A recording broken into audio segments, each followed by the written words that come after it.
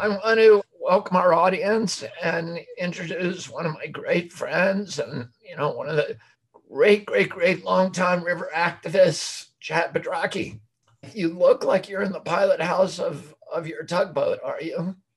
Honestly, it's not just for the picture. It's because it's the highest point with the best reception. But yeah, it's a good place to be for sure. Yeah. And I've known Chad. I don't know, when did we meet the first time? Did we meet we met at that Waterkeeper event, one of the early Waterkeeper events. Was it the one in New York or? There was one in California, then one in New York. Yeah. Yeah. Yeah, we met at the San Diego one. Yep. Yep. And then the one with Billy Joel, who Billy Joel hosted in Southampton, and he took us all out on his boat. It was so cool, man. Up in his airplane. That was a great event. And we had invited Chad at that time to recruit him as the Mississippi River Keeper. I think, as I recall, you had swum the Mississippi at that point or something. You had done something really crazy that impressed a lot of people. But Chad now operates a series of barges on the Mississippi, on the Tennessee, on the Ohio. He has 100,000 volunteers, and they clean up garbage. And they've cleaned up more garbage than anybody, I think, in the history of the world. How many pounds of garbage have you pulled out of the river? Within the next month or so, it'll exceed 11 million pounds. He used to go in there just in a bathing suit and pull out tires. I hope you're not doing that anymore, but no, I'm still at it. Honestly, it keeps me youthful. At least I think it does. No, I'm still at it. As you know, there's so much work to do, and truthfully, most of the time I feel like I'm just getting started. Like you, I love what I do, and I just not really work. It's just life, It's like the more you do, you just get a great sense of accomplishment, and I get to be around the water and surround yourself with great people, and it makes it happen, What does your fleet look like now? How many? You have a lot of. Last time I talked to you, which was a couple of years ago, you had about, I don't know, 3 or 4 barges and a whole fleet of John boats that were actually out there with personnel pulling garbage up and filling the John boats. So we have 5 barges. We have 2 towboats. We have 6 30-foot work boats that'll haul, 5,000 pounds a piece. They haul volunteers. They haul the trash. We custom make them. We have a welding shop as part of our office headquarters for our land-based operations. We go town to town, city to city, doing cleanups. Then on one of the barges, it's our floating headquarters. It's actually made out of an old strip club. I know it sounds crazy, but I recycled it and built it on there. But it's a classroom for kids, and we typically have high school students, juniors and seniors, just because they're very impressionistic at that time. And I have 2 great environmental educators that live aboard here. One guy, I met him, he was rapping with a jazz band about 14 years ago. He turned out to be a history teacher. He joined a year later.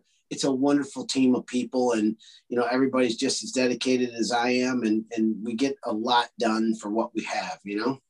Are you still out of Moline, Illinois? That's where I think you were out of when.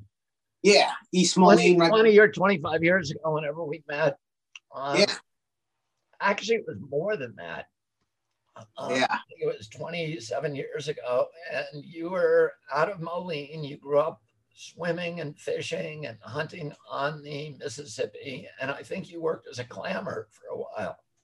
Yeah, no, and honestly, at the time, it was really tough, dangerous work. Clamming, that's what we called it, where it's essentially being a mussel diver on the bottom of the Mississippi River, spending about 8 to 10 hours a day on the bottom of the river. And that really kind of solidified a connection to the river that most people have never had. And, when you're down there, you can't see anything. It's like being in a cave, and you're the anchor for the boat, you got a lead weight belt on, about 100 pounds, and you're crawling upstream, but you can't see it all, but you can hear.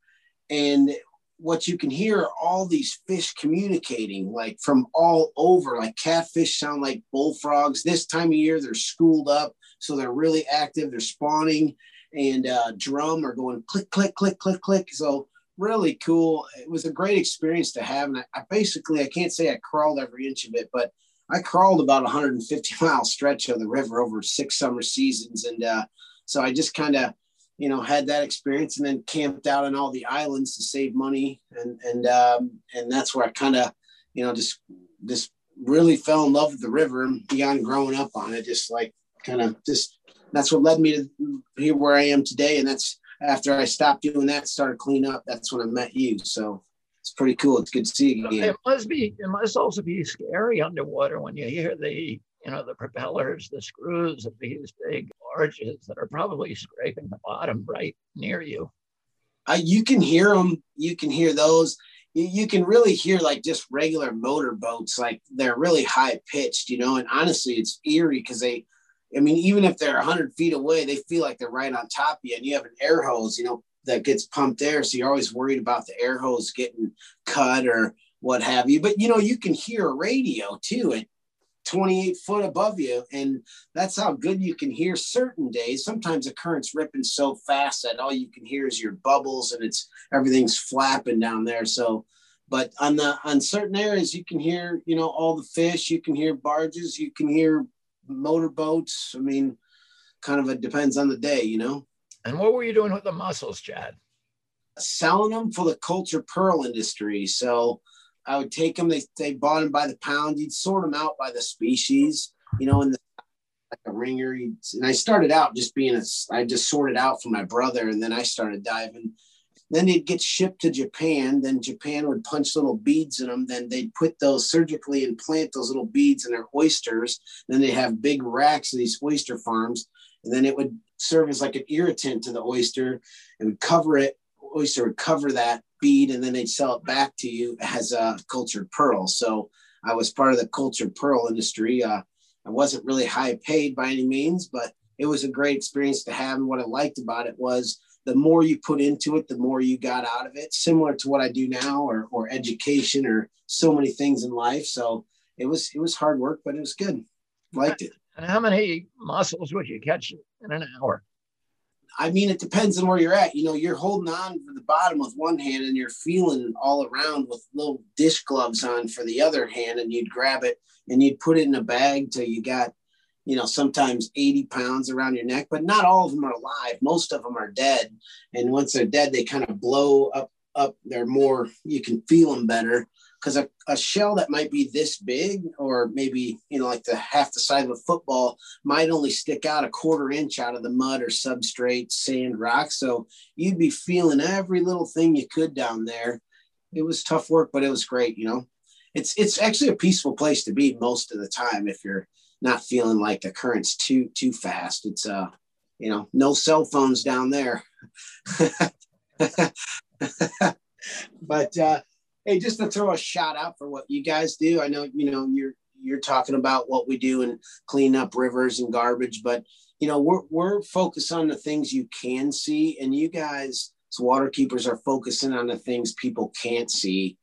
So I just want to throw a shout out for what you guys do, and we're all part of a bigger movement, and I appreciate you leading the way on all that. So I feel like, just to throw this out there, what I do is, I don't know if it's sexy, but it's very result oriented right then. You get to see your boat loads, your tonnage, your barge loads, and sometimes what you guys are working on takes years and years to do. And so, the patience and the things you deal with, I just want to throw a shout out and say thanks so much to you and your entire organization for all you guys do. So just what's the weirdest thing you ever found underwater?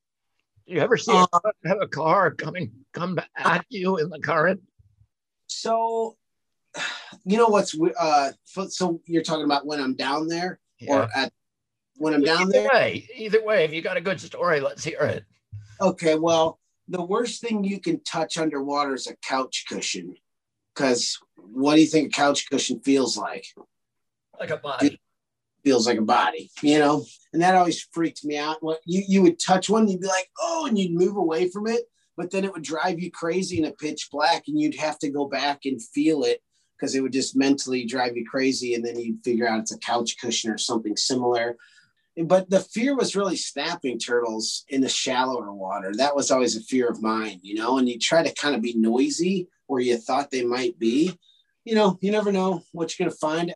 Right here, I'm in Paducah, Kentucky right now, where the Tennessee and the Ohio meet. I'm literally like the Tennessee, I'm on it, and the Ohio's right there. In the Civil War, they shot, from the fort here, they shot at the steamboats coming to try to get up to Tennessee and what have you. Well, I'm at a cleanup, and there's a piece of metal in the bottom of my boat. It's a wavy day. I switched boats with somebody, and it's bouncing, in this thing. I picked it up. I thought it was a drill bit for like something you drill through a road or concrete. So I just threw it back down, whatever. And long story short is a guy called us and said, hey, you still have that? I left that in your boat. I found out what it was. It was an artillery shell from the Civil War. Like, he said, can I come get him? Like, yeah, cool. Come on down. So then we texted him and said, hey, what'd you ever find out? 3 days later, he's like, well, I basically, the bomb squad, or the cops found out I had this thing. The bomb squad came and evacuated his entire apartment complex and said as it dried out, it becomes active again. And basically the text ended with, how was your Monday? And so that's one of the crazy things. You find money from not money from bank robberies, but all the bags from a bank robbery. And then I found the surveillance tape back in the early 2000s when they had VHS tapes. It was wrapped in plastic and duct tape so tight that it never got wet. So that was crazy. But, guns, grenades, I mean, honestly, just never know what you're going to find. But I have one of the world's largest message in a bottle collections. It's actually on tour, going to different museums and stuff. So it's pretty cool to find. Well, Alec Matheson, he was the second Hudson River keeper, and his first day on the job, he was kayaking around Manhattan, and he was up on the East River, and he found a body in the river. Mm-hmm. And he called the police on his cell phone, and it had been there a while. Anyway, he called the police on his cell phone, and they said, push the body to the Brooklyn side. And so he had to do that job. And when he got there, they detained him as a witness. And he was like, I called you guys. But anyway, that was part of the job. I found this body up on the south side of Chicago, right around the time that one cop in Chicago had 3 of his wives had disappeared. I found this body, and they thought it was her, and it was crazy. But we found, not quite a few, but a decent amount. And I mean, it is what it is. They don't really affect me all that much. It just is what it is, But what do you do, What do you do with all the garbage you get out of the river, Chad? We try to recycle as much as we possibly can. But we pick up bottles and cans and barge loads of them certain places. And so we sort out everything as a crew. Certain barges are used for different, like one's just a tire barge, and one's just a scrap metal and appliances. And then we have our plastics and big plastics, small plastics. But we want to be able to recycle as much as we can. So what we did is we put on an event called Recycle Like a Rock Star and hired like a DJ and smoke machines and laser beams. It made it like an event, and like a fun event. And we can do about 60 to 70,000 pounds with 150 people. Recycle every bottle and can that comes in is recycled. And so we try to do as much as we can, not only getting it out of the river, but then doing something with it. We have one stuff is just for all the toxic chemicals and the batteries and the propane tanks. That whole section is, we'll hire an environmental company to come in and take them all away. And we've done like 5,000 55-gallon barrels, or some number like that, 1,000 refrigerators. And, so it really is an efficient river cleanup operation. We have like an excavator and cranes, and for the big stuff, the cars and boats, and it's evolved, but just out of necessity. And it's a fun deal. Yeah, I want to again thank you for not only for everything you do, but for your generosity to waterkeepers. And there's a number of waterkeepers who have gotten boats from you, boats that you've kind of worn out. And, you've been really generous about giving us patrol boats for our work. Yeah, no worries. It's no problem at all. And Tennessee River Keeper, David, I mean, that really worked out really well. And then the one in DC, I can't remember. I think Anacostia, the Potomac. Anacostia. Yeah, totally. Yeah, they got one from you. Yeah. whatever, if somebody needs it and they don't have the means, or it just works out well, it just works. People are very generous and to us, and that's how we do our deal. And so it's good to return the favor when needed. Yeah. You gave Tennessee Riverkeeper a boat, one of your custom built trash boats that you weren't using. It's allowed us to remove over 12,000 pounds of trash in Nashville so far in a little over a year. You've helped so many other groups. You're very generous, and your legacy is not only the trash you've pulled out, but the training and the resources you provide other organizations for their cleanups too. So I thank you for that. It's all good. It's just cool to it's been a long time since I've seen you, and it's cool to be on your show, man. It's an honor. It really is. Have you ever found like a diamond ring or anything of value in the river? Money? No, not really. No, nothing like throw that stuff in there. No, not really. Driftwood's fun to find, but other than that, just it's just a lot of junk, really. No, not too much, Oh, I hear you have a fantastic doll collection. Yes, I have a whole fence on the barge full of creepy dolls. That is scary. Mad Max or like Waterworld or one of those deals. I don't even know how it started. Somebody just put one up and then it just been growing, and it's just, yes, it is they are really creepy, actually. It's just something interesting for all the students that come here, the people, and try to make it festive and I guess weird to a certain degree. But what it is, the barges really, they shock people with just how much stuff, the volume of the stuff we're bringing out, and really the efficiency of what we do is really what's important too, because to have to get little dumpsters everywhere and all this is just tough to do for where we need to work. So this thing it's cool in so many ways.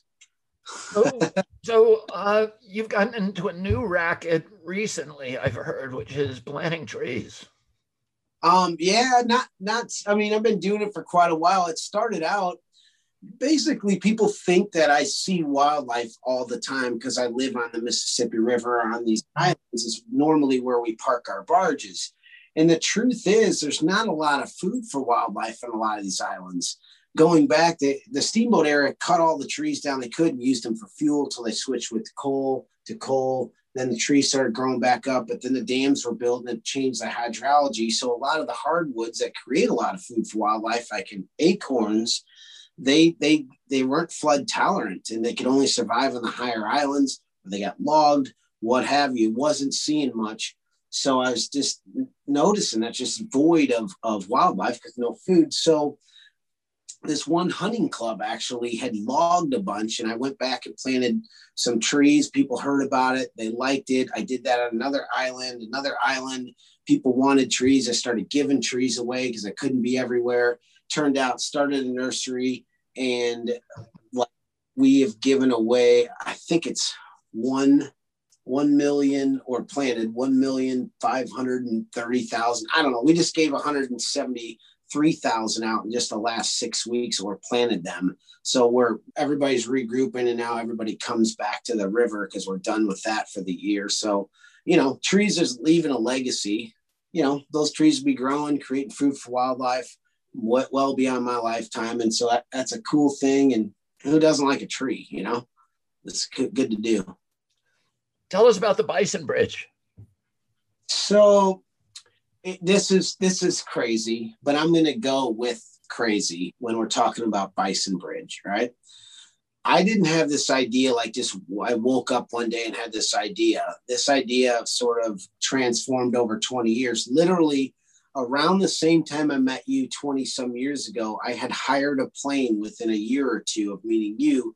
I hired a plane in my hometown and hired a photographer to take me up and fly over Interstate 80 where it crosses the Mississippi River. It's a very strategic spot, and it's a quarter mile from where I grew up and where the shop for Living Lands Waters is. Anyway, I've always wanted a small herd of bison on the Illinois side. And the reason being is because it's not just any interstate, it's Interstate 80. It dead ends downtown Manhattan, or it goes all the way out to San Francisco. And it's an iconic spot. You remember, if you're driving with your family, crossing the Mississippi River and looking at it for the first time, it's massive. And you remember the Rocky Mountains and several other sites along the way. But the fact was, nobody was stopping. And I thought, man, there's 42,000 cars a day traveling over that bridge. And I thought, people aren't stopping. Maybe a small herd of bison would, because people love wildlife viewing. So I originally wanted a small herd. Then I started a restoration on 5 years ago at that strategic spot with a prairie restoration, all this. Put a lot of money, a lot of time into this. And then I heard that they're going to build a new bridge in the next 5 years, and they're going to blow the other one up. And then it did hit me one day that basically that herd of bison, if you filled the westbound lane with, and literally structurally, you could do this, 16 inches of dirt, and except for the center span with 9 inches of dirt, and you plant your grass, prairie grass, those bison literally could eat their way over to Iowa and eat their way back over in Illinois. This sounds crazy, but you know what? It needs to be. Because people will stop, and it does sound crazy. Like yesterday, I did an interview from some newspaper in Europe. I mean, it's really gained a lot of momentum. I've had 29,000 people in the last 30 some days sign up for it. I'm trying to start a new national park, which sounds crazy, but the bison, even though that's the hook and what gets people to stop because it's wildlife, it's really the celebration is the river. It's crossing the Mississippi River. And you already have a built-in audience of 42,000 cars that are traveling, plus the local, there's 400,000 people. And there's not a national park for hundreds of miles on the river. And I just think if you have the St. Louis Arch, that's an arch, you can have this. And I'm not building a bridge. I'm just trying to save it. Would I waste your time talking about it if it wasn't legitimately going to happen? I built a team of structural engineers and IDOT, Illinois Department of Transportation folks and lobbyists and all this. I'm going for it, man. And financially, I vetted it. Can I pay for it? And could I pay for the maintenance of it? Damn right. So there's no reason why this thing can't happen. The only thing I need from your people that are listening right now is people to go to bisonbridge.org. Again, it's bisonbridge.org. I don't need all your information. Just sign up. That's all I need. I'm not going to hit you up for money. I just need you to sign up and let the powers that be know that a lot of people think this is a cool idea. If you don't like it, that's fine too. No worries. There was a lot. You asked. Tell me what your vision is for the future, Chad. Where do you see it all going? Well, certainly just making the most of my time. I really love the aspect of engaging people. And COVID, we couldn't really do that. So it's good to get back to some normalcy here and get some events going again in the open air. I think more of the same. And a lot of times people in organizations or business for that matter think we got to grow. And truthfully, it's a very manageable operation. I can still raise the money and be effective. And a small group of people, as you know, can have big impacts if you're well managed and organized and focused. I would say more of the same, and not, I guess that's the best answer. We don't need growth to continue to do good. And so that's probably where I would see the organization, just more tonnage and going for, 20 million pounds and those sort of deals, and engaging another 100,000+ people and going to places that we haven't been, and continuing to maintain the momentum that we've built in certain places. And just, that's the real struggle, is to go into new places that really need your help. I mean, we're working in places in the middle of nowhere, where there are no organizations or that sort of deal. And then, and you go back there and you build up momentum, but that there's a lot of other places that need us. So that's always a kind of a struggle, but it is what it is, just balancing that. But yeah, I'd say more of the same. And tell us what part of the river you're working on, because the Mississippi is a very, very big river. Right now, we're yesterday, there's crews. So the barge is one thing, but then we'll have a crew. Like yesterday was basically up by Chicago on the Illinois River. Right now I'm on the Ohio and Tennessee. And we're going to go just work on the Ohio a lot with the barges and the big stuff because the excavator can do a lot here. And then we'll have 2 other crews working on the Illinois, basically from Peoria, Illinois up to Chicago, which is maybe like 100, give or take, mile stretch on that river. It's a lot easier to work there. It's just a smaller, more condensed river. I would say that Ohio is probably one of the dirtiest rivers in the United States, but as far as trash and plastics, I mean, it's unbelievable. And I know you guys are doing a lot with plastics, and man, it's just, I would say it'd blow your mind, but I know you've seen a lot, so it might not blow your mind, but most people would blow their minds when they come out here and they just can't believe how much. Like two of our people this went out, they probably got, I don't know, 2,500 pounds of stuff in the last 5 hours, just 2 people. So that gives you any instance, but that's pretty. And how can our viewers support you, or even better, volunteer for you?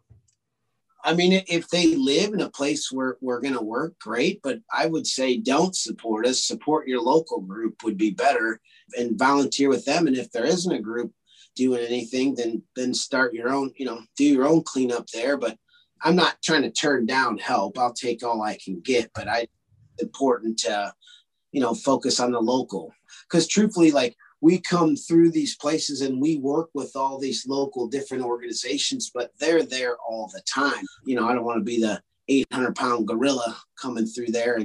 But I'd say local. And if you're interested to come out and check us out, please do hit us up, email us. How do they?